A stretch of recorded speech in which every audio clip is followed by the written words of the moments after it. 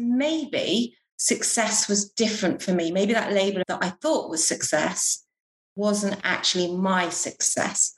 Gradually, what I've done is worked out what my definition of success is.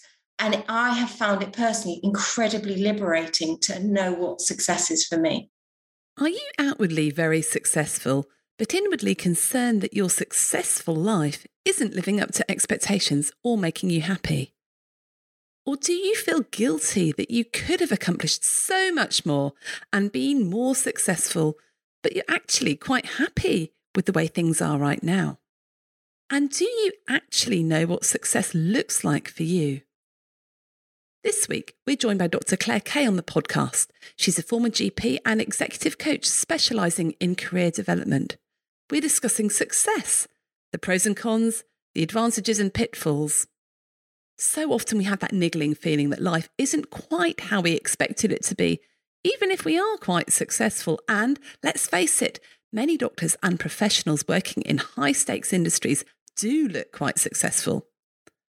But is success, whatever that means, really worth the sacrifice, the loss of free time and the stress which comes from achieving it? Perhaps it's time we took a long, hard look at what a successful life really looks like. And it will mean different things to different people. The worst thing you can do is pursue someone else's definition of success. Claire and I discuss how to work this out for yourself and plan a successful career in which you can thrive in work and life. So join us if you want to find out why it's so important to get your own definition of success, how some small changes will make a huge difference to your success and how you can make them. And join us if you want to find out how to ditch the guilt about what you think you should do and start doing what you really want to do. Welcome to You Are Not a Frog, the podcast for doctors and other busy professionals who want to beat burnout and work happier. I'm Dr. Rachel Morris. I'm a GP, now working as a coach, speaker and specialist in teaching resilience. Even before the coronavirus crisis, we were facing unprecedented levels of burnout. We have been described as frogs in a pan of slowly boiling water. We hardly notice the extra long days becoming the norm and have got used to feeling stressed and exhausted. Let's face it, frogs generally only have two options: stay in the pan and be boiled alive, or jump out of the pan and leave. But you are not a frog, and that's where this podcast comes in. It is possible to craft your work and life so that you can thrive even in difficult circumstances. And if you're happier at work, you'll simply do a better job. In this podcast, I'll be inviting you inside the minds of friends, colleagues and experts, all who have an interesting take on this, so that together we can take back control and love what we do again. Are you constantly stressed and thinking about work? Does your laptop come with you on holiday? Your to-do list have permanent residence in your brain, and your worry about how to handle the latest crisis wake you up in the small hours? Then it's time to get your life back, and that's exactly what our brand new online course will help you do. It's a 60-minute reset for healthcare professionals to shift your mindset so you can set boundaries and limits around your work without the endless guilt that you've not done enough. It's just £27 and you can get instant access now when you go to shapestoolkit.com/getyourlifeback. So it's really good to have with me back on the podcast again, Dr. Claire Kay. Now, Claire is an executive coach and a specialist in career development. She's a former portfolio GP and she does loads and loads of other stuff as well. So it is brilliant to have you on, Claire. So we are going to be talking about success today, and something I know you think a lot about, Claire, and you post a lot about that on your various social media channels as well. I think success for doctors and other professionals is an odd thing, and I think it really changes, doesn't it, throughout our career, what we think success is. So let's just start off with really basic definitions. How would you define success? Well, I think this is actually a really, really challenging area. And what I did before we came on today is I actually looked up the dictionary definition of success. And there's two, and I'm just going to read them to you. One is the accomplishment of an aim or purpose. And the second one is the attainment of fame, wealth, or social status. And when I read these a while ago, I just felt really uncomfortable. And it made me realize that actually success is very individual, number one. And number two, most people that I'm seeing in a coaching arena don't really know what success is to them. And it made me think a lot about my journey with success and my struggles with understanding what success is. So, for example, when I just qualified a GP, and all my friends, very high achieving people, really bright, great, a bunch. We used to meet up regularly. And I remember vividly at one of our meetups, we were getting together and everyone was saying what they were doing. And everyone was, oh, yeah, I'm just going for partnership. And, oh, yeah, I've just got partnership. And, oh, wow, I'm just about to get partnership. And this word partnership was like looming large. And this was quite off-piste at the time, not to go for partnership. And I remember during that meetup feeling like a complete failure and feeling like I wasn't good enough, that I couldn't get there. Why wasn't I going for partnership? Was I making a big mistake? Just feeling rubbish and thinking, oh my goodness, I have totally failed in my career. What was I thinking? And that feeling kind of sat with me for a really, really long time. And even though I actively decided to go down the portfolio career route and actively decided to do my own thing, there was always a bit of me that felt like I wasn't quite successful because I wasn't a partner. And it took me a really long time to come to terms with that actually I had chosen a different route. So maybe success was different for me. Maybe that label of partnership that I thought was success wasn't actually my success. And gradually and this has taken a really long time for me to work out, gradually what I've done is worked out what my definition of success is. And I work a lot with clients on this. And I have found it personally incredibly liberating to know what success is for me. And it's changed at different points in my career, the kind of tidbits on it, as it were, but actually the basic definition has always been the same. And it's actually liberating to understand what your definition of success is. So what's your definition of your success? Well, I was waiting for that one. So my definition of success is being held in high regard. And that for me has been utterly liberating, because what I realized is when I was with a patient, and if a patient thought I'd done a good job or I'd helped them or something positive had happened because I'd been there for them, I was being held in high regard by them. And it felt amazing. I felt on top of the world. I felt really successful. I also felt really successful if I was chairing an event for a big organization or a big conference. That felt like success. But I also felt successful if I completed something and somebody said, well done. So I'm very feedback driven, but when people were holding me in high regard, I felt like a success. And it wasn't anything to do with the title of partnership. And this has been really liberating as well, because even as I've morphed into my coaching career, at some point I was like, oh my goodness, well, I'll be a success when I've written my book. And then I was thinking, no. When I get my feedback forms from my clients and they are glowing and whatever, that moment feels amazing. Yes, because success to me is being held in high regard. So that's the bit that's success. And the icing on the cake, if I write a book, brilliant. If I don't, well, I still feel like a success. And so for me, it's been utterly liberating. That pressure of I've got to be a partner, I've got to write a book, I've got to do this, I've got to do that is gone. I can just be in the moment and shape my success around what I'm doing and do more of the things that make me feel successful because it's important to me. And that's really nice to have that sort of North Star, that thing about what am I aiming for here? In anything that I do, it's that being held in high regard that's really important to you.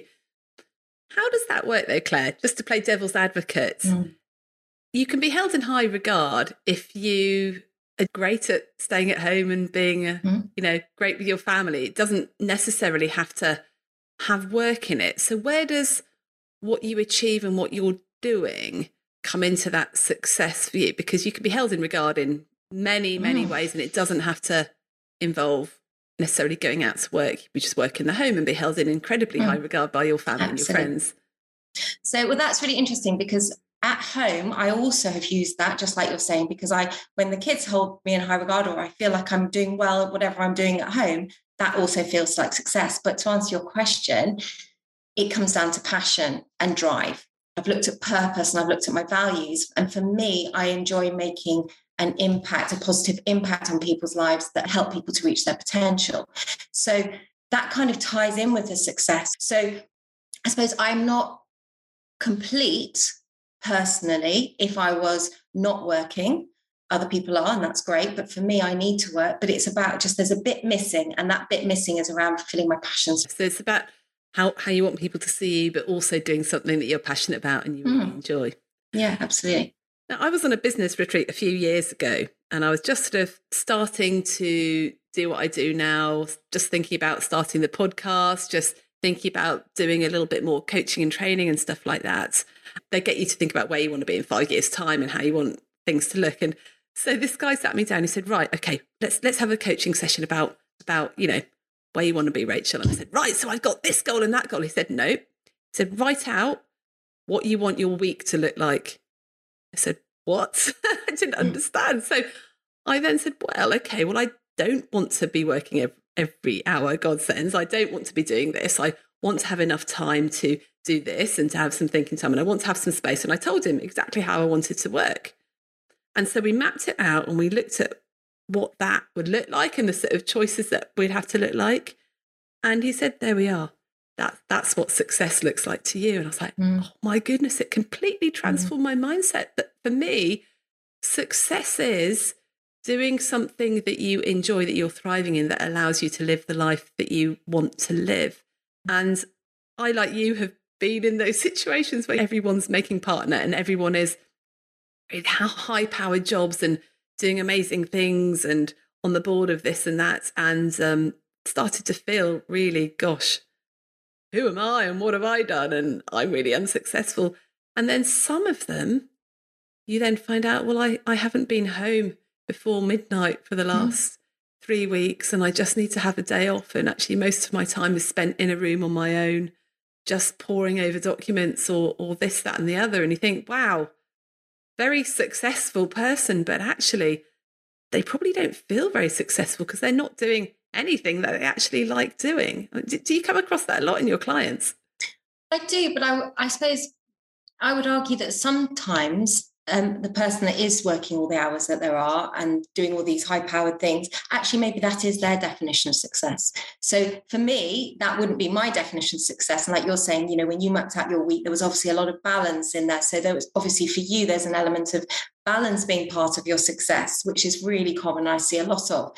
But I think some people do find success in poring over the documents, being, working all the hours there are, because they get a sense of fulfillment in that. And that some people, it's okay to want status. It's okay to want financial success. That's okay, as long as you know what it is for you. So I suppose when I'm working with people in the coaching room, a lot of it is about just having complete honesty with yourself. And it's not just because my definition is a slightly more woolly one, doesn't have any bearing on what their definition would be. Because some people it is, I want to be a consultant. I want to be the best, professor that there is, and I want to do it in the quickest time that there is. And that's their definition, and that's fine. And there'll be other people, perhaps more like you and I, who are saying actually balance and getting success in different arenas in our life is what success is. But it doesn't really matter what the definition of success is, in my opinion. It's just knowing what it is. And I think different people are different, and that's fine. So that for me is the biggest thing, is understanding what your definition of success is, and then thinking about how to get there. And I think for me, it's about really breaking it down into a really systematic approach. And that's really, really important. And then my big bugbear is this thing that I don't know about you, but when you're at school, I think a lot of us are told that, if you work harder, you'll be successful and then you'll be happy.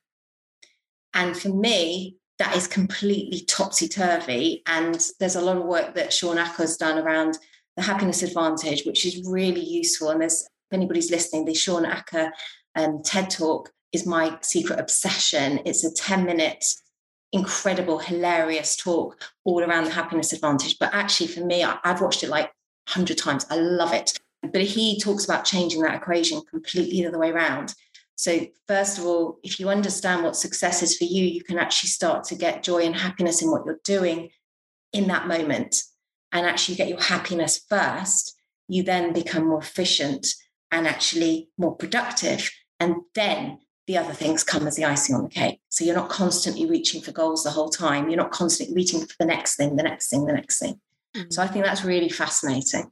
Yeah, and I love all that happiness research, that happiness produces success, not success producing happiness. And there's a lot that he talks about doing things that feel good now, not just for the future. And I think in medicine, what we do a lot of the time is be completely miserable now because we think, well, that's going to contribute to my future success.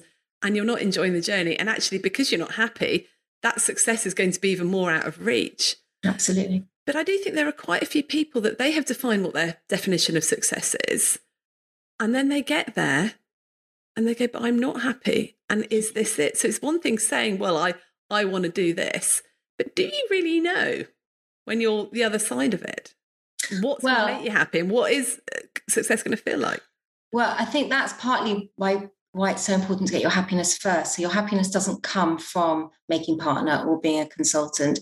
It comes from other bits that have been created first. And those titles, those accolades, that book that you've written is actually more just the icing on the cake. And again, Shawn Achor talks about that, the Harvard effect. You know, he talks about how when you got into Harvard, which is obviously an incredibly difficult school to get into, you know, surely that would mean that you are so successful to have got there. And so therefore the people in Harvard who are studying there should be like joyous all the time because they've got into Harvard. But actually the complete opposite is true. A lot of people are feeling overwhelmed. It's a really competitive environment. Maybe their essay isn't going to be good enough, you know, and actually they're not very happy because even though they've reached this amazing accolade and on paper are successful, they don't feel successful. And this is why it's so important to change the equation. It's important to know what your success is, what you're aiming for, but not to attach your happiness to that. Your happiness comes first, like being more in the moment, enjoying the bits at that time. So, example, today I'm enjoying this with you. This is a moment that's contributing to the bits that I'm aiming for on paper. But actually, the bits on paper aren't going to make me the happy bit. This right now, I'm getting the joy out of this. Mm-hmm. I'm just wondering about this sort of whole definition of success, and in our current Western culture, thinking it always has to be about being at the top, being on the board, being in charge, having this amazing status, having a massive business, growing it, scaling it, all these sorts of things that we're told are successful. I heard a fantastic story, and this story's been passed around a lot. I think I read it in the Oliver Burkeman book 4,000 Weeks, which I don't know if you've read that, but it's just a fantastic book. That there was a fisherman down in a very sunny country somewhere who was very good at fishing, and he would go out fishing during the day, come back in the evening, he'd sit on the docks with his friends, drinking wine and playing music. And then somebody came to him, some businessman, who observed what he was doing and said, actually, you're a really good fisherman. What you could do is get some money and invest it for more fishing boats. You could run some fishing boats from the bank, and then eventually you could just keep going and get more and more fishing boats, and eventually you'd be able to sell your business. And the fisherman said, well, okay, so I do that for a few years, and then what would I do when I'd sold my business? And the businessman said, so, well, what do you like to do? He said, well, I like fishing. I like to sit on the bank with my mates, drinking wine and playing music. Love that. It's just that really struck me, because sometimes I think we're all sitting on the bank drinking wine and playing music, but we're like, no, this isn't good enough. We've just got to keep going until we're bigger and bigger, better, so that we can go back to sitting, drinking wine and playing music. I don't know. Is there a bit of element of that in our society, in our culture? 100%. I think we all feel like that. I think that is part and parcel. That's what the conveyor belt from school to uni to a job. You're told, aren't you? Just keep on going until you get to the top. And then what do you do when you get to the top? As you say, it's easier and nicer and more fulfilling to sit and, with your fish and your wine. So I think, but that's where the definition comes in. And that's where you have to have the guts to say, actually, for me, balance is important. that I want to be working X amount and I'm happy being at the level I'm at, and I don't need that title. And yes, I need this amount of money because this fulfills my happiness, but actually I don't need that times 50 to be happy. And it's not attaching your happiness to those things. I suppose a lot of it is having the confidence and the guts to say, actually, I'm already successful. So I bet you if we could go and ask that fisherman and forgot what the businessman said, do you feel successful? He would probably say, yeah, of course I do. I'm really happy. I'm with my mates. I'm drinking wine. I've got enough fish to sell. My family are happy. I'm successful. So I suppose that's why the definition to me is so important, because it actually brings it away from the status and the money and the go faster, go harder, push, push, push, and the never being satisfied. It makes me think of that song in Hamilton. I don't know if you've seen it when he goes, he's never satisfied, he's never satisfied, he's never satisfied. And that, when I was watching Hamilton, and I was thinking, gosh, that is so true in career terms, because actually we're never satisfied. We always want more, more, more, more, more. And then obviously for him, it ended in disaster. But, that's for me quite a poignant thing, because actually, it's about just understanding who you are and what you want and what you need. And also learning to evaluate your success, I think, is really important, because I think we forget to do that. We forget to look back and go, oh, wow, I started off in school and then I went to med school or whatever career you're in, and then I did this and then I've done that. And gosh, over the last 10 years, I've really come a long way in going towards what I'm aiming for. That's really good. And it's that old adage, I don't know if you've seen the picture of the guy looks like he's at the top of the stairs, but there's still a long way to go, and he's kind of looking up. And then actually when he turns around, it's about 10 times longer from where he's come up so far. And I always think that's a really powerful image.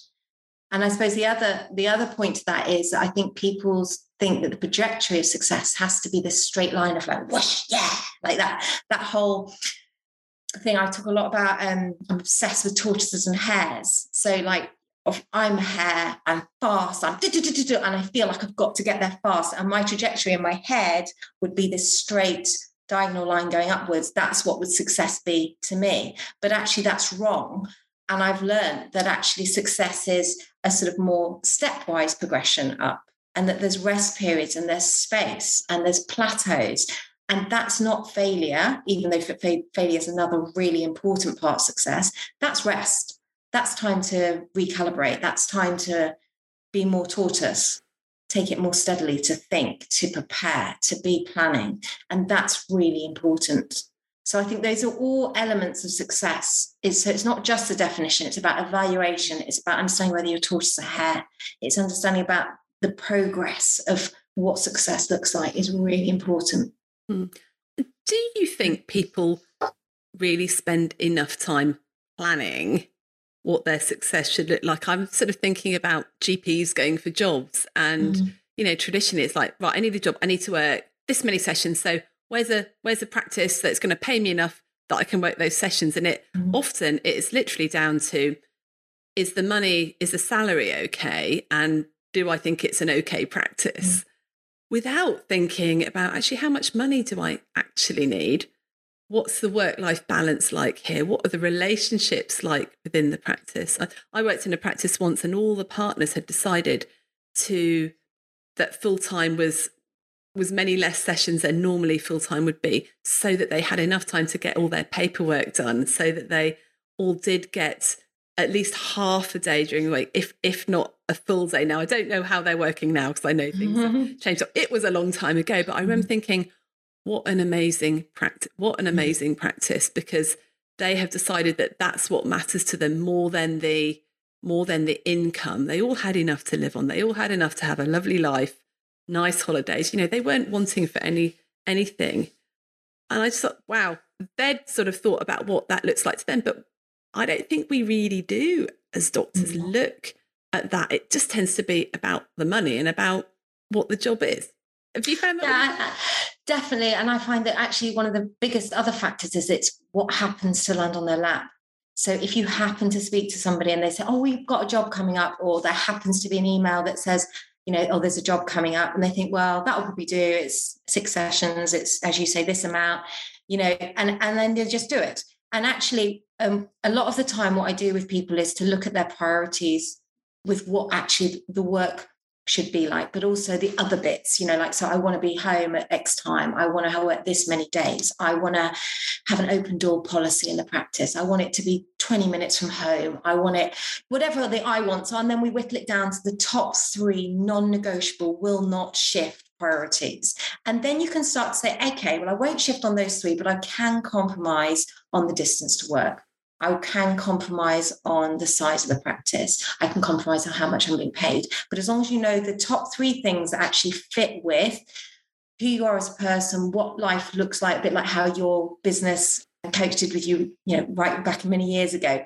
But what you want your week to look, what you want your week to look like, But also fitting in with actually, does this help me to achieve what I want to achieve? Will this help me to be successful? Because if status is part of your success, does that allow that to happen? If balance is half part of your success, am I actually creating a balanced week? If being held in high regard is part of your success, do you value the people that you're working with? Do you value their opinion? Is it something where you can grow, personally and developmentally in that practice? Or is it actually quite sort of go, get the work done? So it's really important to think about it. But I totally agree with you that I think, especially as medics, but lots of other professionals as well, we're programmed just to go on the travelator or the conveyor belt. We just, it's here, I'll do it. And there's so often that we don't think, actually, does this fit in? And so I always think that if once you know your success, I call it the success pyramid because I'm just a simple soul. If you've got success at the top, then you can start to formulate your goals which feed into that success. And then you can just formulate this simple next step that feed into the goals. So everything's going in the same direction. It doesn't have to be fast. It can be over 20 years if you want it to be. It's whatever's right for you. But then when you're choosing your next practice or your next job, you're thinking, well, does this feed in to where I'm going, to my goals, to what I'm trying to achieve? Does this feed into balance? I'm going to be working 10 sessions. That's not balance. How am I going to feel good in 6 months' time? I'm not. So I think it all is really helpful just to have that structure and to spend a few minutes a day thinking about it. I'm not a big, I love reflecting, but I think it's really amazing you went to a retreat. I'd love to be able to do that. I think I'm too much hair to do that. I find it really difficult to slow down. Whereas, so what I do is, and I recommend to people who are hairs, is just to say, take 5 minutes in the shower or take 2 minutes in the car journey on the way to work and just think one tiny little section of the program, and then you can start to fit it together. Or if you are more of a reflective person, more tortoise, perhaps then taking some dedicated time out is really going to work for you. I get it. You're pushed for time, and with over 200 episodes, how do you know which is going to be the one that lifts you out of the saucepan and back to thriving at work? Never fear, the You Are Not a Frog podcast quiz is here. Find out if you're a super squirrel, brilliant badger or mighty mole, and I'll send you a personalised playlist with the top 5 episodes that will make the biggest difference to you. Discover your top of the hops, top 5 episodes, and leap into your happiest, thriving self again. Just go to youarenotafrog.com/quiz.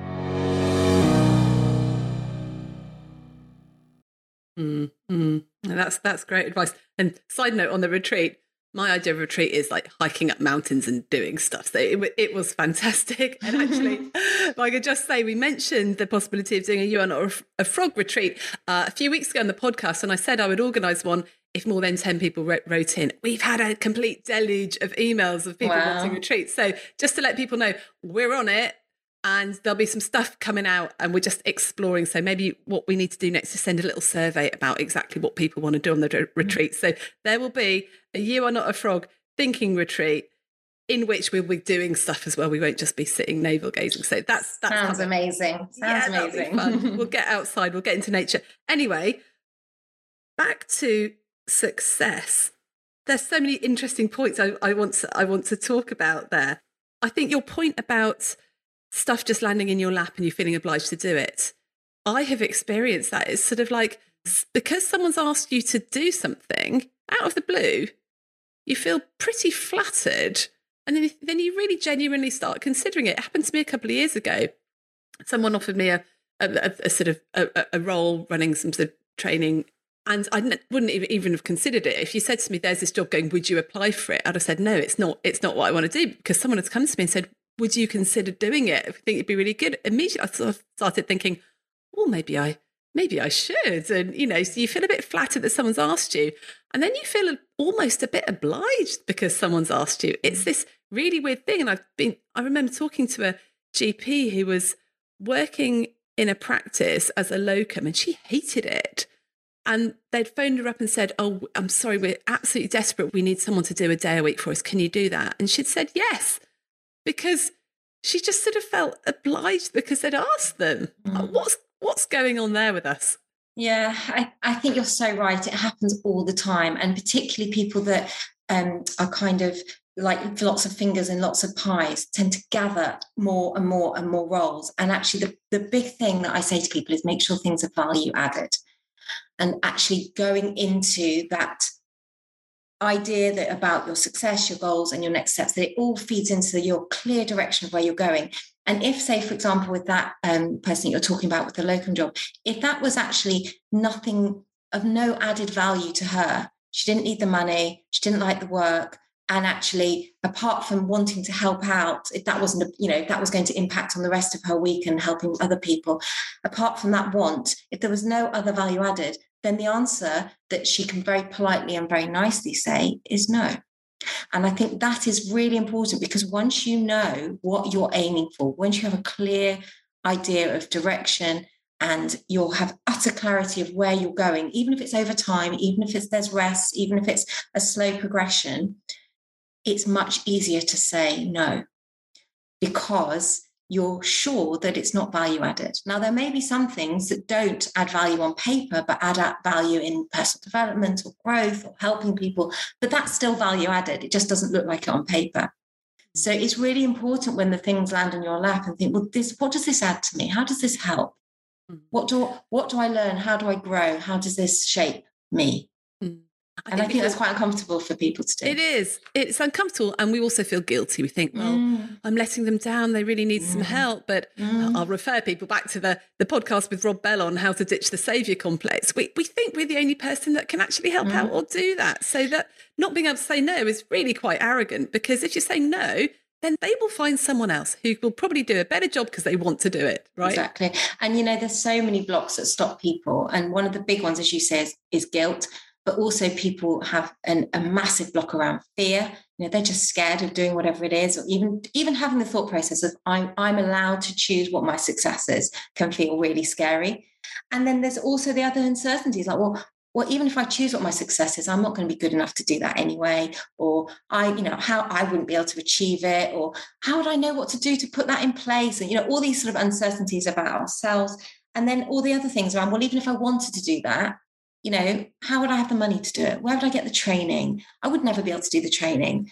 How could I find the time? All these things. But you're absolutely right. One of the biggest ones is guilt. Like, why should we, why do we feel this guilt? But I think it's ingrained in all of us, in all professions, actually, not just medics, but medics are particularly good at guilt.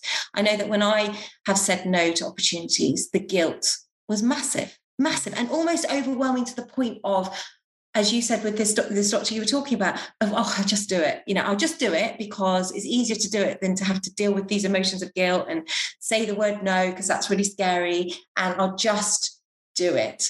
But actually, in this fast world that we live in, and we only live once, there does come a time when it's okay to be a little bit, not selfish, but just more self-aware. And that's okay. And as you say, there are always other people who perhaps will do that thing better than you, because you're applying yourself to something else that you're doing better, and somebody else can do what you're doing. Mm-hmm. I love that it's about being more self-aware than selfish. I think guilt is such a massive driver. And when Caroline Walker and I run our Permission to Thrive CPD membership doctors, our webinars, we talk about guilt a lot. And, I started off by saying, yeah, you just got to ditch the guilt. And Caroline's like, no, embrace the guilt, because guilt means you're a good person. Guilt means you're a good person. And the guilt means you're just sorry that you can't do all the stuff that's out there. And there's this fantastic book that's out at the moment called 4,000 Weeks by Oliver Burkeman. I apologise in advance because I'm probably going to talk about this book on every single podcast I do for the next 6 months. I'd really recommend reading it. But he says you literally can't do everything. The only way to get over this time management productivity thing is just to make your peace with the fact that you have limits and everyone has a short amount of time. We only have 4,000 weeks on this planet, give or take. What are you going to use your precious, precious time and your precious life on? And when you come to peace with the fact that you are going to miss out on 99.99999% of all career opportunities, human experiences, things like that, just make your peace with it. Then you can start going, okay, so what are the one or two that I actually do want to do that are going to bring me joy? And like you said, that isn't selfish, it's self-aware, because actually if you're doing stuff that brings you joy, you will be much more productive, you will be much more successful, and you'll actually be better for those people around you as well. Absolutely. And I think there's a real benefit to naming the emotion that you're feeling.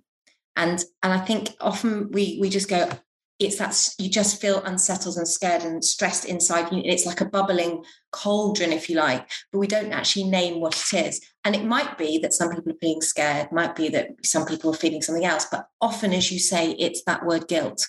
And once you can say, I feel guilty, or I feel jealous, or I feel angry, or I feel scared, and sit in it for a little bit and say, well, I'm justified to feel like this. It's okay. Then you can actually say, okay, so what's the next step? How do I move forwards? How do I address this differently? I'm okay to feel guilty, but actually I can't sit in this guilt forever. So I either move backwards, if that's what I choose to do, or I'm going to move forwards and understand that it's okay to feel that.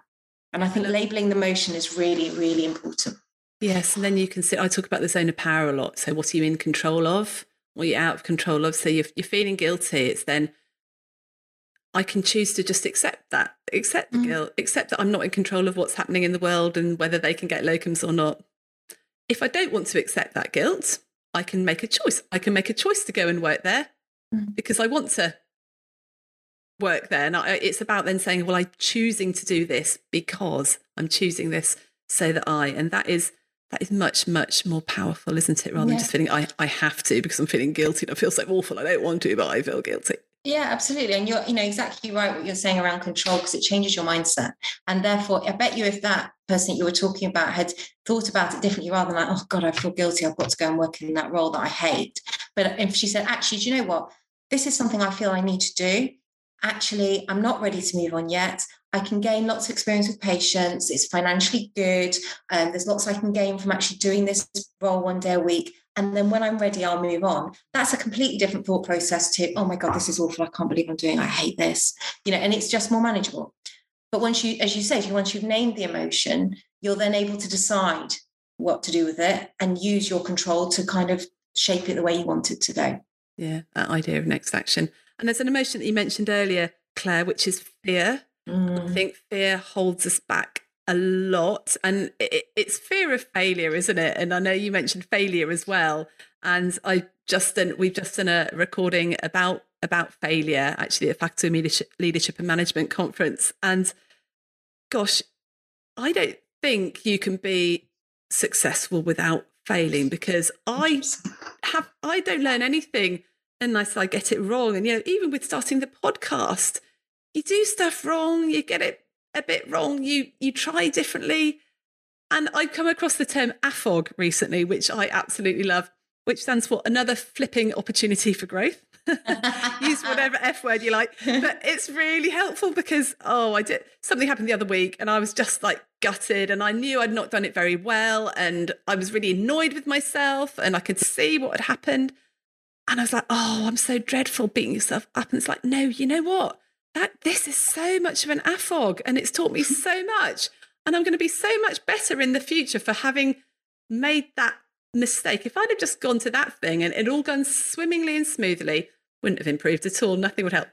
It's really uncomfortable, isn't it? And medics, we're very perfectionists. We don't like to fail. And in our, day-to-day job, failure could mean serious patient harm. So in our heads, it's like a really, really, really, really, really bad thing. But in the startup world, like, you try and fail fast. That's the whole point of lean. You you create your minimal viable product, you test it, and you hope it fails. If it's not going to, you hope it fails immediately, because then you know what not to do. Mm. How can we embrace that more? Well, I think the first thing is a quote by Thomas Edison, which I'm absolutely obsessed with, is "I failed my way to success," because that's what he did. And it's amazing, because when you think about it, he had to get it wrong multiple times in order to create the light bulb. And for me, that is really powerful. And as you're saying, it's not nice to fail. And, I love your AFOG, that's great.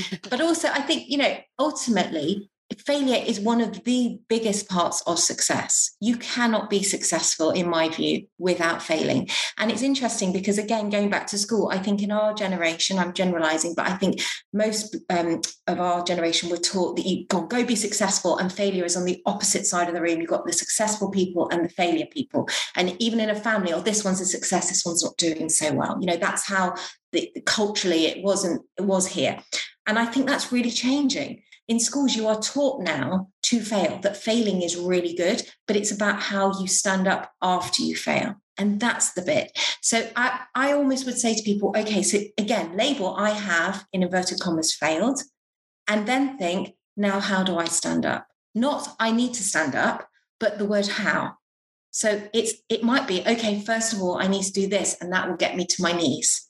And then I need to have a big week, and that will mean that I can kind of get up on high knees. And then I need to talk to X, Y, and Z, put some things in place. And that will mean that I can start to stand, but my head's down.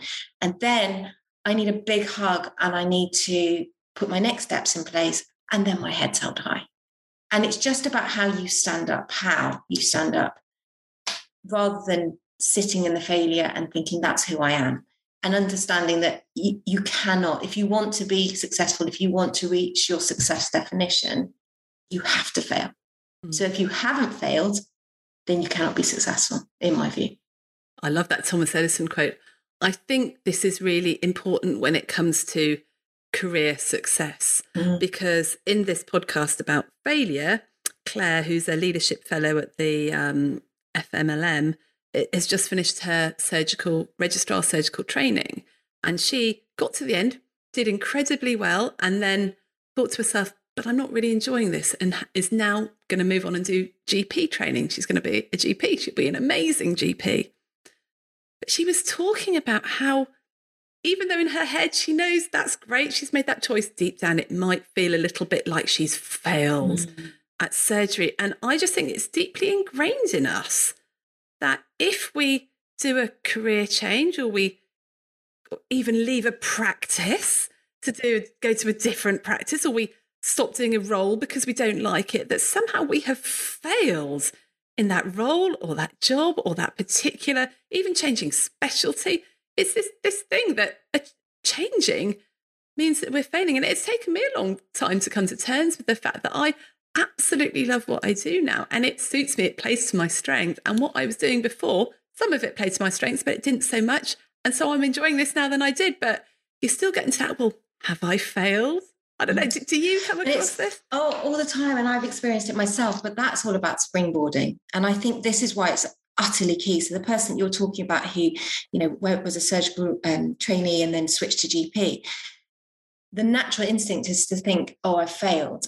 Therefore, I've changed into something else. But actually, it's completely the opposite. What she's done is super, super clever. So what she's taken is, she said, right, actually, this isn't quite where I want to end up. This isn't going to enhance my happiness for whatever reason. I'm going to springboard my career set, my skill set, and actually springboard my career forward. So I'm going to take the skills that I've got and use them in a different way to enhance my happiness. And that's really key. So I felt exactly the same. When I gave up clinical medicine, I had the guilt. I felt, oh my goodness, what am I doing? Am I making a big mistake? And actually, it's the complete opposite. I've never been happier because I'm doing, like you, what I'm doing what I enjoy and what I'm better at. And what I've done is taken the skills that I used before and use them in a different way. And that's exactly what you've done. That's exactly what this person you're talking about, I'm sure, will do as well. And it's understanding that actually, it's not you have to get to one point in your life and you're done. You can have multiple parts of your life. And as long as we take what we've learned from the previous part of our life and feed it into the next one, grow and develop it, then nothing is lost. It's all just part of the story. And that's really important. Actually, failing, it's actually springboarding. And I don't think that's the same sort of failure as what we're talking about, which parts is success, because that actually isn't failure. That's just change. And that's different to failure. Failing is when something goes wrong, and then you've got to understand what went wrong and how to change it and how to move forwards, like Thomas Edison. Change isn't failure. Change is growth.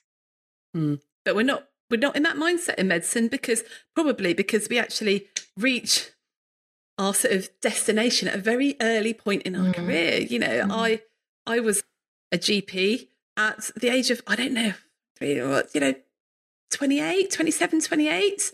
And I could have gone into partnership at that age and just stayed there. So, partner, Pinnacle, you can become a consultant really quite early on. And so you can be clinical director and then things like that. So it's because we have these sort of static things, in industry and other places, people move around all the time and try different roles and things, and they don't feel like they're failing. They feel like it's a promotion. But if someone decides to do something different, we're in that mindset. So, I don't think it's something we're going to solve, but just to say to people, it's okay to change. It's probably one of the best decisions you're going to make. I want to move us on just because we haven't got very long left, Claire. And I just wanted to ask, what if you felt that you have been successful? So say you are a partner in the practice, you have really enjoyed what you're doing, you feel you're running a great practice, you're doing a great job, you've got that, you're held in high regard by lots and lots of people, but events recently have really conspired to make the job not enjoyable anymore. So you're not happy, not because you don't like what you're doing, but you're just completely overwhelmed and there's so many challenges. How would you help somebody with success if they were feeling like that? Well, I think it comes back to the fisherman, like we were talking about earlier. So if in essence you still feel like the fisherman, that you love what you do, you're happy with the end product, you've got the fish, you've got the wine, and you've got your friends at the end of the day, then it's about changing your mindset and coping with where you're at. And that can be done individually with self-coaching techniques, but it can be necessary to be doing that with peers. And so for lots of people are getting coaches and support systems around them to have more sort of formal support with that. But I think if you've got to the point where actually you've done that, you've done the partnership, you've got what you needed to do, get out of this part of your life, it might be time for a change. It might be time to do something else. And I'm not talking about leaving medicine or doing anything particularly different. It might just be that you need to reshape your week. It might be that you need to do less of one thing and actually more of something else. And I suppose that can be done in a self-coaching, structured approach. I use my 3 R's, which is all about sort of taking it step by step by reflecting, reinventing, and then rebuilding. Or it can be done in a more formal approach with a coach and actually really looking at where you want to be, how you want to get there, what you need to put in place to achieve that. And understanding maybe your definition of success has changed. Maybe it was never that being a partner was success. Maybe it was around making an impact on people, and that actually isn't possible anymore given the situation, how things have changed and how difficult things are. And maybe that's the definition rather than the label of partnership. And how can you be impactful in a different way? How can you keep perhaps some of your role and change something else so that even that part of your week fulfills that definition of success, whilst you tread water with the other parts of the week, change your mindset and wait for things to change again in the environment. So there's lots of ways of looking at it depending on the situation and depending whether you're a fisherman who's happy with his fish and his wine. I love that, because I think often we think, oh, right, this is not sustainable, can't do it anymore. Baby out with bathwater, change absolutely everything. And often it's just a couple of things that need tweaking. One of my favourite things to do with people, we do this all the time on webinars and courses and things, is get people to map out what their current working week looks like with all the obligations you've got, all the different roles, how long admin time you've got when you're in surgery, all those different things, what you do outside of work, etc., and just have a look and see what your week looks like. And most people, you look at it, you go, oh my goodness, no wonder I'm stressed. And then ask yourself a few questions and then do that whole exercise again, just like that person did with me on the business retreat. Write down how many days you want to be working, literally map it out, go work here, day off here, afternoon here, play tennis here. what your absolutely ideal would look like, a week in which you would feel really genuinely happy, and then just compare the two and go, right, what needs to go? What roles need to go? What do you need to put in there, et cetera, et cetera. So we'll make that tool available to people. If people want to download the Thrive Week Planner, they just can click sign up and download it. But I think just getting super clear about how you want to live is really, really helpful. And also a lot of it, I'll just give you a quick example, is sometimes you don't need to change anything, you just need to change your mindset. So I had a client who, when I started working with her, she was a salary GP, wanted to be a partner, had all these plans in place, wanted to be a trainer, but she was really unhappy.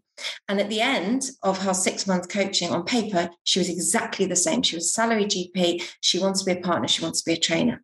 At the beginning, she was very miserable, run down, near burnout, couldn't cope. At the end, she had joy in every single day of her work. And the reason being is that she completely changed her approach, completely changed her mindset, and she completely changed her definition of success. So all the pressure had gone, and she was enabled to get happiness on a day-to-day basis. And for me, that was one of my biggest successes in coaching, which sounds really odd, is that we made no changes at all, except for that everything changed. Gosh, and so she didn't put anything different in her day? She didn't do anything different? Nothing changed. Wow. Nothing changed. Wow. Because all that we did was looked at all the pressures, all these internal pressures and external pressures of what she should be doing, how she should be doing it, what people thought of her, how quickly she had to achieve it, when it had to be done by. She was trying to be a hare, but she was a tortoise. And as soon as she accepted that, as soon as she looked at her day differently, as soon as she saw people, the assumptions she was making about people and what they were thinking about her and all the pressures of that, or when all of that went and she just got comfortable with who she was and what she wanted and what she enjoyed and what she was good at, she suddenly realized she was a great doctor. And that was her definition of success. All she wanted to do was be a great doctor. And we broke that down into what that meant for her. And she looked at it and she went, that's what I'm doing? Oh my goodness, I'm a great doctor. So she suddenly was able just to really enjoy where she was at. Oh, that's a fantastic story. Yeah. And I think, changing the story in her head. That was it. Changing the story she was telling herself. Yeah. So you can do it. I think everybody is different. So I think for certain people, what you're talking about in laying out your week is amazing. It's life-changing. For other people, nothing needs to change except for you. And for other people, lots of things got to change. And that's all fine. Whatever it is fine. But you do need to do the work to get there. But it can be done in bite-sized. Oh, Claire, we could talk about this for a lot longer, but we're out of time. So I'm going to ask you for your 3 top tips. What 3 recommendations would you make for anyone who's maybe struggling a bit with this at the moment?